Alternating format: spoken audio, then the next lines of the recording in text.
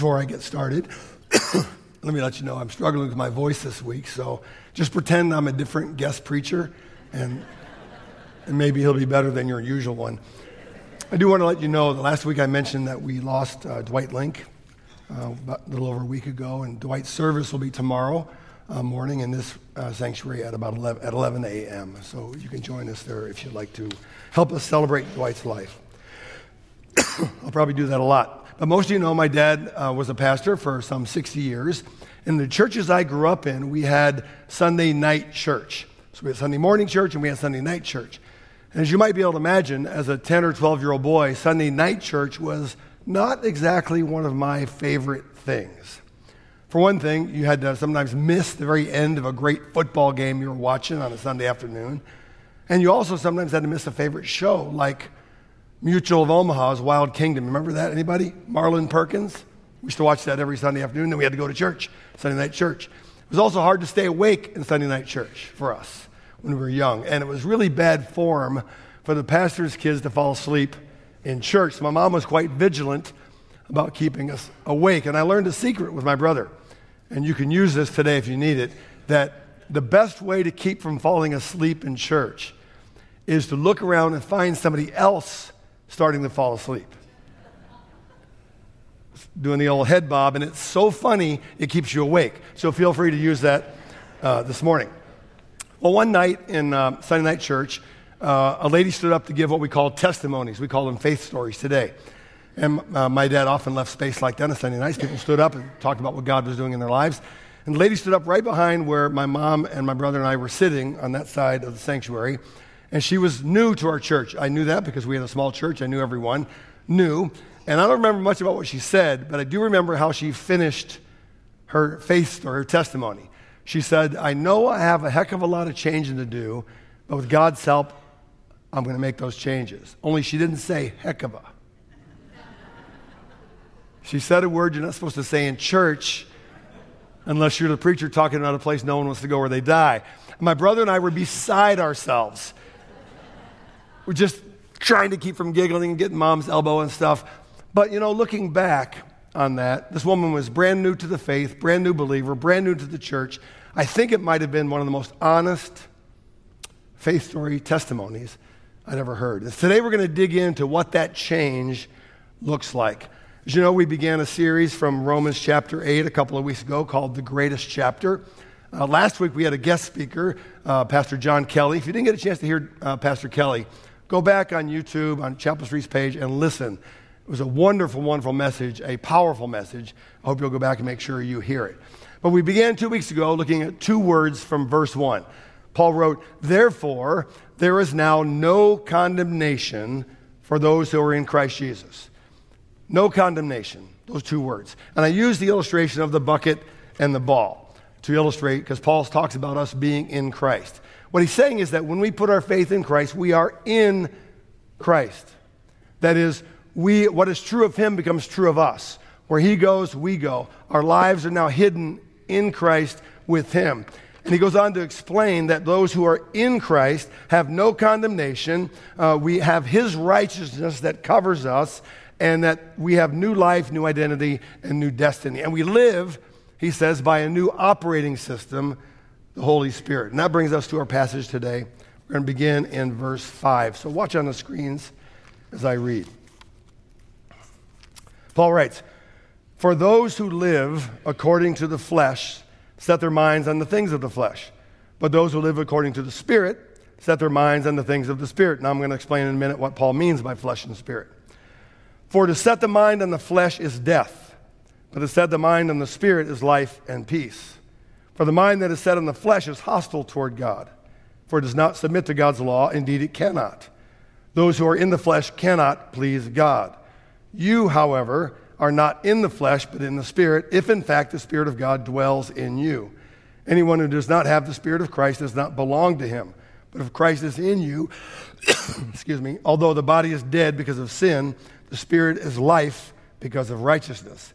And if the Spirit of him who raised Jesus from the dead dwells in you, he who raised Christ Jesus from the dead will also give life to your mortal bodies through his Spirit who dwells in you. Now, we are used to, these days, looking at the world around us and the people around us and dividing everything into opposite categories. For example, there are introverts and extroverts.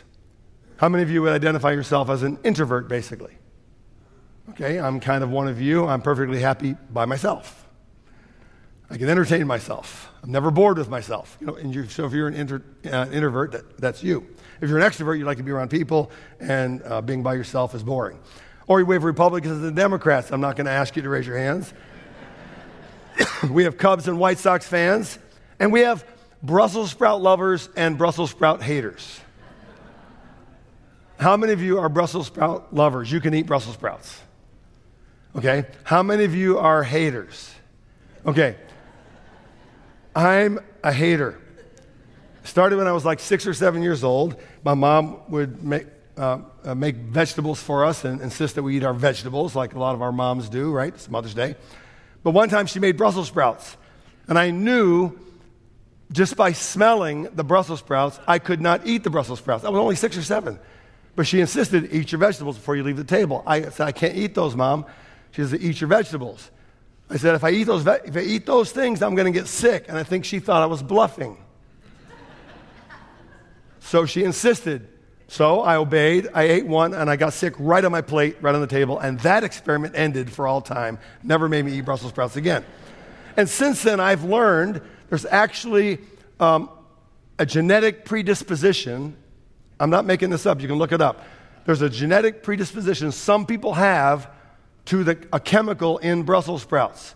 So if you tell me, which many people do, no, if you had my Brussels sprouts, you'll like, no, you can wrap them with bacon. You can wrap them with dark chocolate.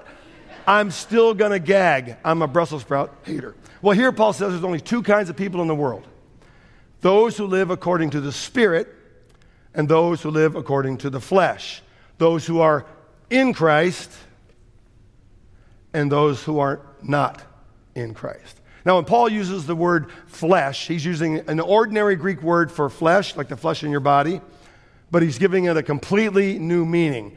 It means not just our physical bodies, but it means our fallen and rebellious human nature.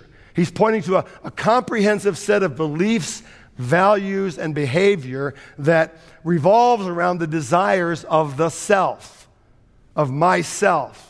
And it's in fundamental opposition to God. In 1 Corinthians chapter 2, Paul writes, the person without the Spirit does not accept the things that come from the Spirit of God, but considers them foolishness. We can all think of people that we know who are like that. In Galatians 5, he goes deeper. He says, now the works of the flesh, the results of the flesh are evident. Sexual immorality, impurity, sensuality, idolatry, sorcery, enmity, strife, jealousy, fits of anger, rivalries, dissensions, divisions, envy, drunkenness, orgies, and things like these. I warned you, as I warned before, that those who do such things will not inherit the kingdom of God. Now, this list is interesting to me because we read things like sexual immorality, idolatry, drunkenness, orgies, and we go, yep, that's works of the flesh right there. That's works of the flesh. We understand that. But we kind of skip over things like enmity, strife, divisions, envy, fits of anger. But Paul says those are in the same category. They are all results of living according to the flesh. And then he says there are those who walk according to the Spirit.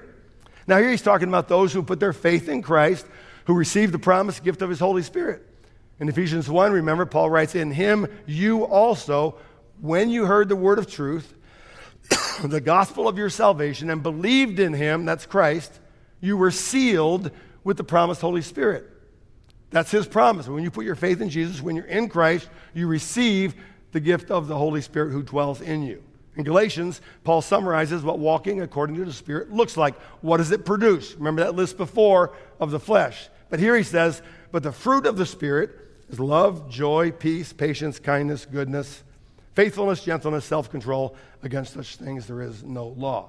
Now, Paul's teaching us here that those of us who are believers were once in the flesh, once under condemnation, but now are in Christ, without condemnation and are living according to the Spirit. Now, this is important to say. Even though we've been set free from the flesh, our sinful nature has not been totally eradicated. Our fallen nature, our sinful nature is still operating sort of in the background somewhere in our hearts and minds. But we're no longer slaves to that operating system. We're no longer slaves to the flesh. Let me give you an example. Not long ago, I was driving somewhere. I had to merge onto the highway. And it was a busy time, lots of cars on the highway, so I had to sort of pick my spot when to accelerate and merge into traffic. So I saw a spot coming, I accelerated, and I wanted to make sure I didn't make that next guy coming slow down. You know how irritating it is if someone pulls out right in front of you? So I accelerated fast to make sure I didn't make him slow down, but in doing so, I got a little bit closer to the car that was in front of me. Not real close, but like a couple car lengths. Not a big deal. But I glanced up, and the person driving the car in front of me gave me a one-finger salute. And in that moment, I felt my old nature. I wanted to do something that was from the flesh, but I didn't. I didn't do anything. I just kept driving. Eventually, I passed that person, glanced over, and it was like a 70-year-old lady. It was like somebody's grandma doing that. Okay, let's dig in. Paul talks about first the way of the flesh. When I was about a junior in college, my roommate Mike and I were chosen to be hall counselors, and they chose us. We had to go through interviews because we were juniors. We were seen as responsible and mature. One night, toward the end of that year, we were hungry, late at night. The only place to get food after midnight was our student union. So we decided to walk across campus and get some food. And we cut through the main academic building, which was always open, and it was the shortest way to get to the student union. And as we're walking down this hallway, my roommate suddenly looks up, and he goes, "You think I can touch the ceiling?" Or ceiling tiles. He was a swimmer. I was a basketball player. I didn't think he could jump that high. I said, "No way." He proceeds to jump up, and he didn't just touch the ceiling. He punched a ceiling tile and broke right in half and fell on the floor. And then he looked at me like, "I dare you." And I was like, "You're on." Because I knew I could jump higher than him. So I jumped up and I punched one. It broke, fell on the floor. We just laughed like no big deal. We kept on going, didn't think anything about it. Next morning, we come back to our rooms about 10 in the morning, and there's a note taped to our door that the dean wanted to see us in his office. We're like, "Oh, busted. Somebody must have seen us. Who could have seen us at 1 in the morning?" So we walk in the dean's office. He's waiting for us. He goes, "What were you guys doing in the academic building at 1 in the morning?" And we just confessed. "Oh, we're sorry. It was so dumb. We shouldn't have done that. We shouldn't have broken the tile. We'll pay for the tile." She goes, "You guys did it?" He thought we saw who did it.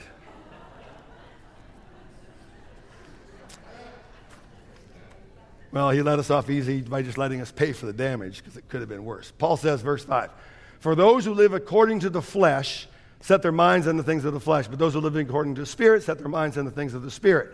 For to set the mind on the flesh is death, but to set the mind on the Spirit is life and peace. For the mind that is set on the flesh is hostile toward God, for it does not submit to God's law. Indeed, it cannot. Those who are in the flesh cannot please God." Paul here says three things about the way of the flesh. First, those who live according to the flesh set their minds on the things of the flesh. Now, the Greek word he uses here for to set your mind on, phroneo, is more than just thinking about something.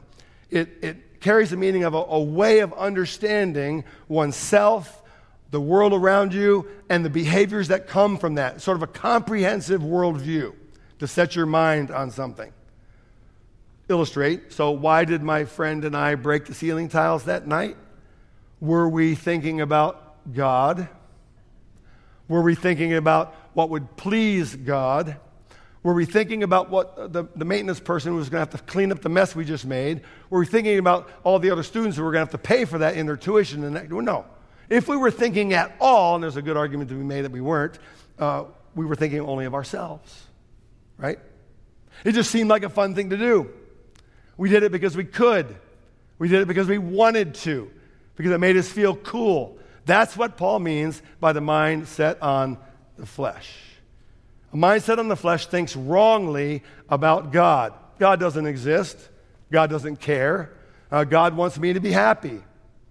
That's a more complicated argument, but that's not God's primary purpose in our lives. A mind set on the flesh thinks wrongly about ourselves. I'm in control of my life. I deserve what I want. I get to speak my truth. A mind set on the flesh is a mind or a person shaped more by our culture than by the Holy Spirit. Mind set on the flesh. Second, Paul says, to set the mind on the flesh is death. What does that mean? I've said before, I serve as an on-call chaplain at Delnor Northwestern Hospital, which means several weeks every year I'm on call, which means if someone has a need in the evening or on weekends for my week, I get the call. And those calls are never good. About a year and a half ago or so, a couple of years ago, I got a call. It was at night, and they told me that the patient had, had expired, that's how they say it on the phone, had expired in the ER, and the family requested a chaplain. So I get to the ER. Head nurse tells me the patient was a 66 years old man who suffered a fatal heart attack. So I walk in the room and see the body of a very, very large man still lying on the examining table, covered up, still intubated from when their doctors were trying to save his life. Woman standing next to the bed, grieving, I assumed to be his wife, and it was his wife. And like I said, the body on the table was really large. Even lying down, I could tell this was maybe a 350-pound, 400-pound human being. And through her tears, the woman is weeping, and she's saying, how could this happen? How could this happen? How could this happen? Now, I'm not a doctor. It's not my purpose in the room. I'm a pastor. My role at that moment was not to try to answer her question directly with medical reasons about the pathology and the various behavior patterns that could lead to heart attacks. That wasn't my purpose. My purpose was to pray for her, to care for her, and offer spiritual guidance. But the truth is, if a human being practices unhealthy habits long enough, a heart attack is not a surprise. Let me give you another story. A man came to see me once in my office, right over there, and told me some of his story. He had been married 3 times, had children with all 3 of those women, and had recently had an affair with a work associate, which produced a pregnancy. His life, his finances, his relationships were in a complete mess. And he looked at me with a straight face and said, why is God doing this to me? Paul is saying that if we set our minds on the flesh, that is, if we assume wrong things about God, wrong things about ourselves, the inevitable result is spiritual death. Third thing, Paul says, the mind set on the flesh is hostile toward God. Verse 7, for the mind that is set on the flesh is hostile toward God, does not submit to God's law. Indeed, it cannot. Those who are in the flesh cannot please God. Now, the word hostile there is the word used for hated enemy. Now, what does it mean to be hostile toward God? A long time ago, in my seminary days, I was a student chaplain in a large Chicago hospital. I had to show up a couple times a week, and I was assigned to an oncology wing, which meant I had to walk in cold turkey into rooms where people I didn't know who were in various stages of treatment for cancer. One day I went in, and they said, you need to go to this such a room. I walked in, and I immediately saw there was an elderly man lying on a bed, kind of a grayish tone to his skin, which I eventually came to see was final stages of cancer. Very, very sick. But as soon as I walked in the room, he picked his head up and said, who the blank are you? I was kind of taken back, and I sort of mumbled through, I'm a student chaplain. I didn't get the word chaplain out until he said, I don't need a blankety-blank chaplain, and he cursed me. I was shocked, and I backed out of the room as fast as I could, and that memory now makes me sad, because even though he was hostile toward me and toward God, he desperately needed a chaplain. Paul says, for the mindset is set in the flesh is hostile toward God. Those who are in the flesh cannot please God. Now you're saying, if you're thinking, wait a second, are you saying that a person who is not a believer in Christ cannot do good things? No, that's not what I'm saying. It's not what Paul's saying. Certainly, non-believers can do good things, and they do all the time. What Paul is saying is that God is concerned much more about much more than the doing of good things. He's concerned about the state of our eternal souls, the condition of our souls, the location of our souls. So that even though a non-believer can do a good thing, and many good things, because they are not in the Spirit, they cannot please God. Secondly, Paul teaches us about the way of the Spirit. That's the way of the flesh. Here's the way of the Spirit. Years ago, I did a wedding for a young couple here at church, right in this room. The husband was a brand new follower of Jesus. I mean, just months into his new life. He was fully invested in learning and growing, very excited about his faith and so forth. And a couple of months after they were married, I visited him in his home and just to see how things were going. And he said, Pastor Brian, the most amazing thing is happening. I don't really understand it. He said, I told you that I had a real anger problems in my life, and he had been in all sorts of trouble, fist fights. If I got fired from jobs, lost relationships because he had a real anger problem. I said, yeah. He goes, well, recently, people have been telling me that I'm not doing that as much anymore. Something that happens at work, something that happens at home, and I don't act that way as much. My wife tells me I'm much more patient than I used to be. I'm much more kind than I used to be. It's kind of strange. It's kind of weird. It's kind of crazy. I said, well, Tom, it's not really crazy. That's the Holy Spirit in you. He gave me this kind of puzzled look. He was brand new in his faith. So I did my best to explain the role of the Holy Spirit in his life. And then I quoted from Galatians 5, but the fruit of the Spirit is love, joy, peace, patience, kindness. And he interrupted me and went, that's so cool, he said. I said, yes, it is. Verse 5, for those who live according to the flesh set their minds on the things of the flesh, but those who live according to the Spirit set their minds on the things of the Spirit. For to set the mind on the flesh is death, we talked about that, but to set the mind on the Spirit is life and peace. Paul here says two things about the way of the Spirit. First, those who live according to the Spirit set their minds on the things of the Spirit. It's the opposite of the flesh.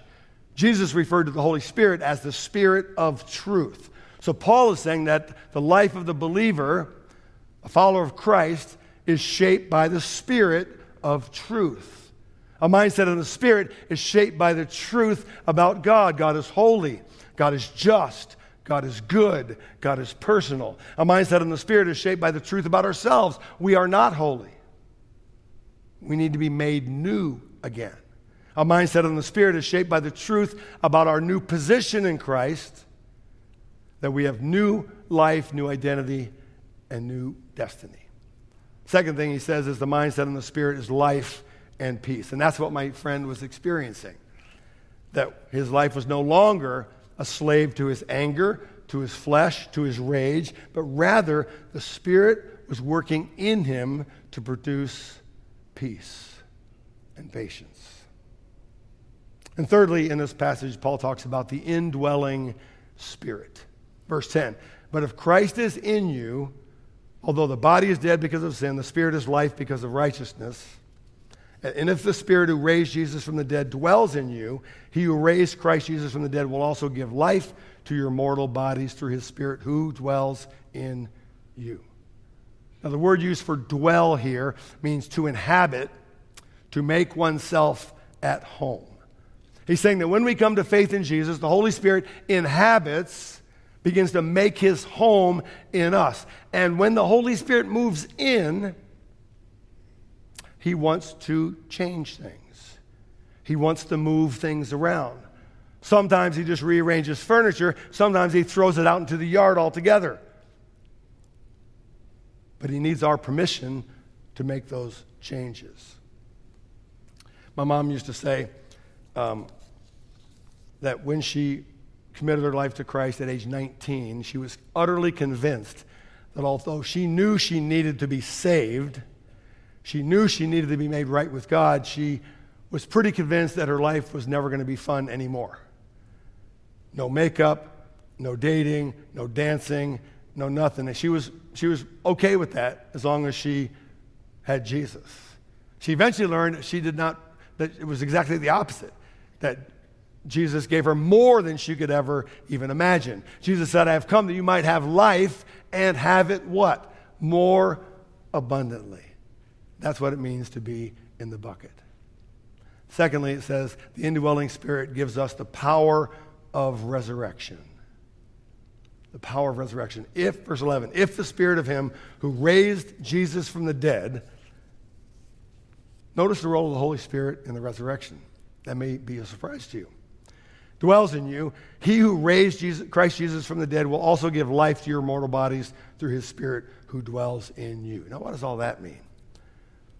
In my college days, I had a friend named Charlie. We weren't close friends. We just lived on the same freshman hall. But we were more like acquaintances. But what I did know about Charlie wasn't good. He liked to party. He drank, he smoked funny-smelling cigarettes, his girlfriend practically lived in his room, and he cussed a lot. In many ways, Charlie was kind of the guy that my parents warned me about before I went to school.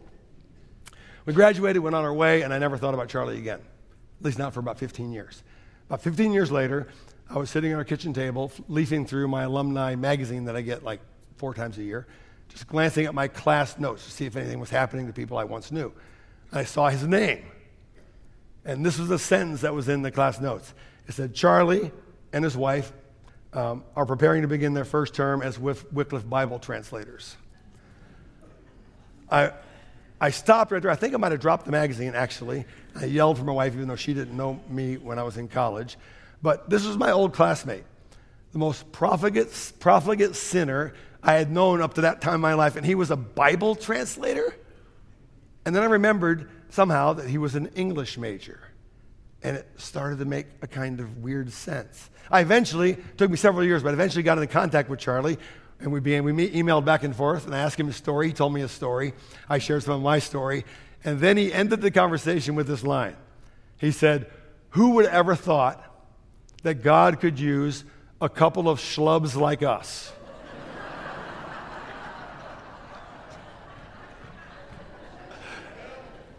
I got the biggest kick out of that. And I just said, that's true, Charlie. But the point here is this. There's only one power in the universe who could turn my old friend Charlie into a Bible translator. There's only one power in the universe that can help you live and experience your new life in Christ. And it's the same power, Paul says, that raised Jesus from the dead. It's the power of the Holy Spirit who dwells in those who believe. Let's pray. Lord, thank you for your word today. Thank you for this great chapter, so full of things we can barely scratch the surface. Remind us that when we put our faith in you, we are not only forgiven, but we are made new.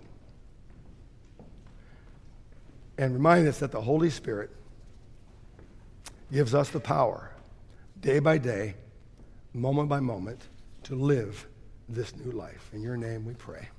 Amen.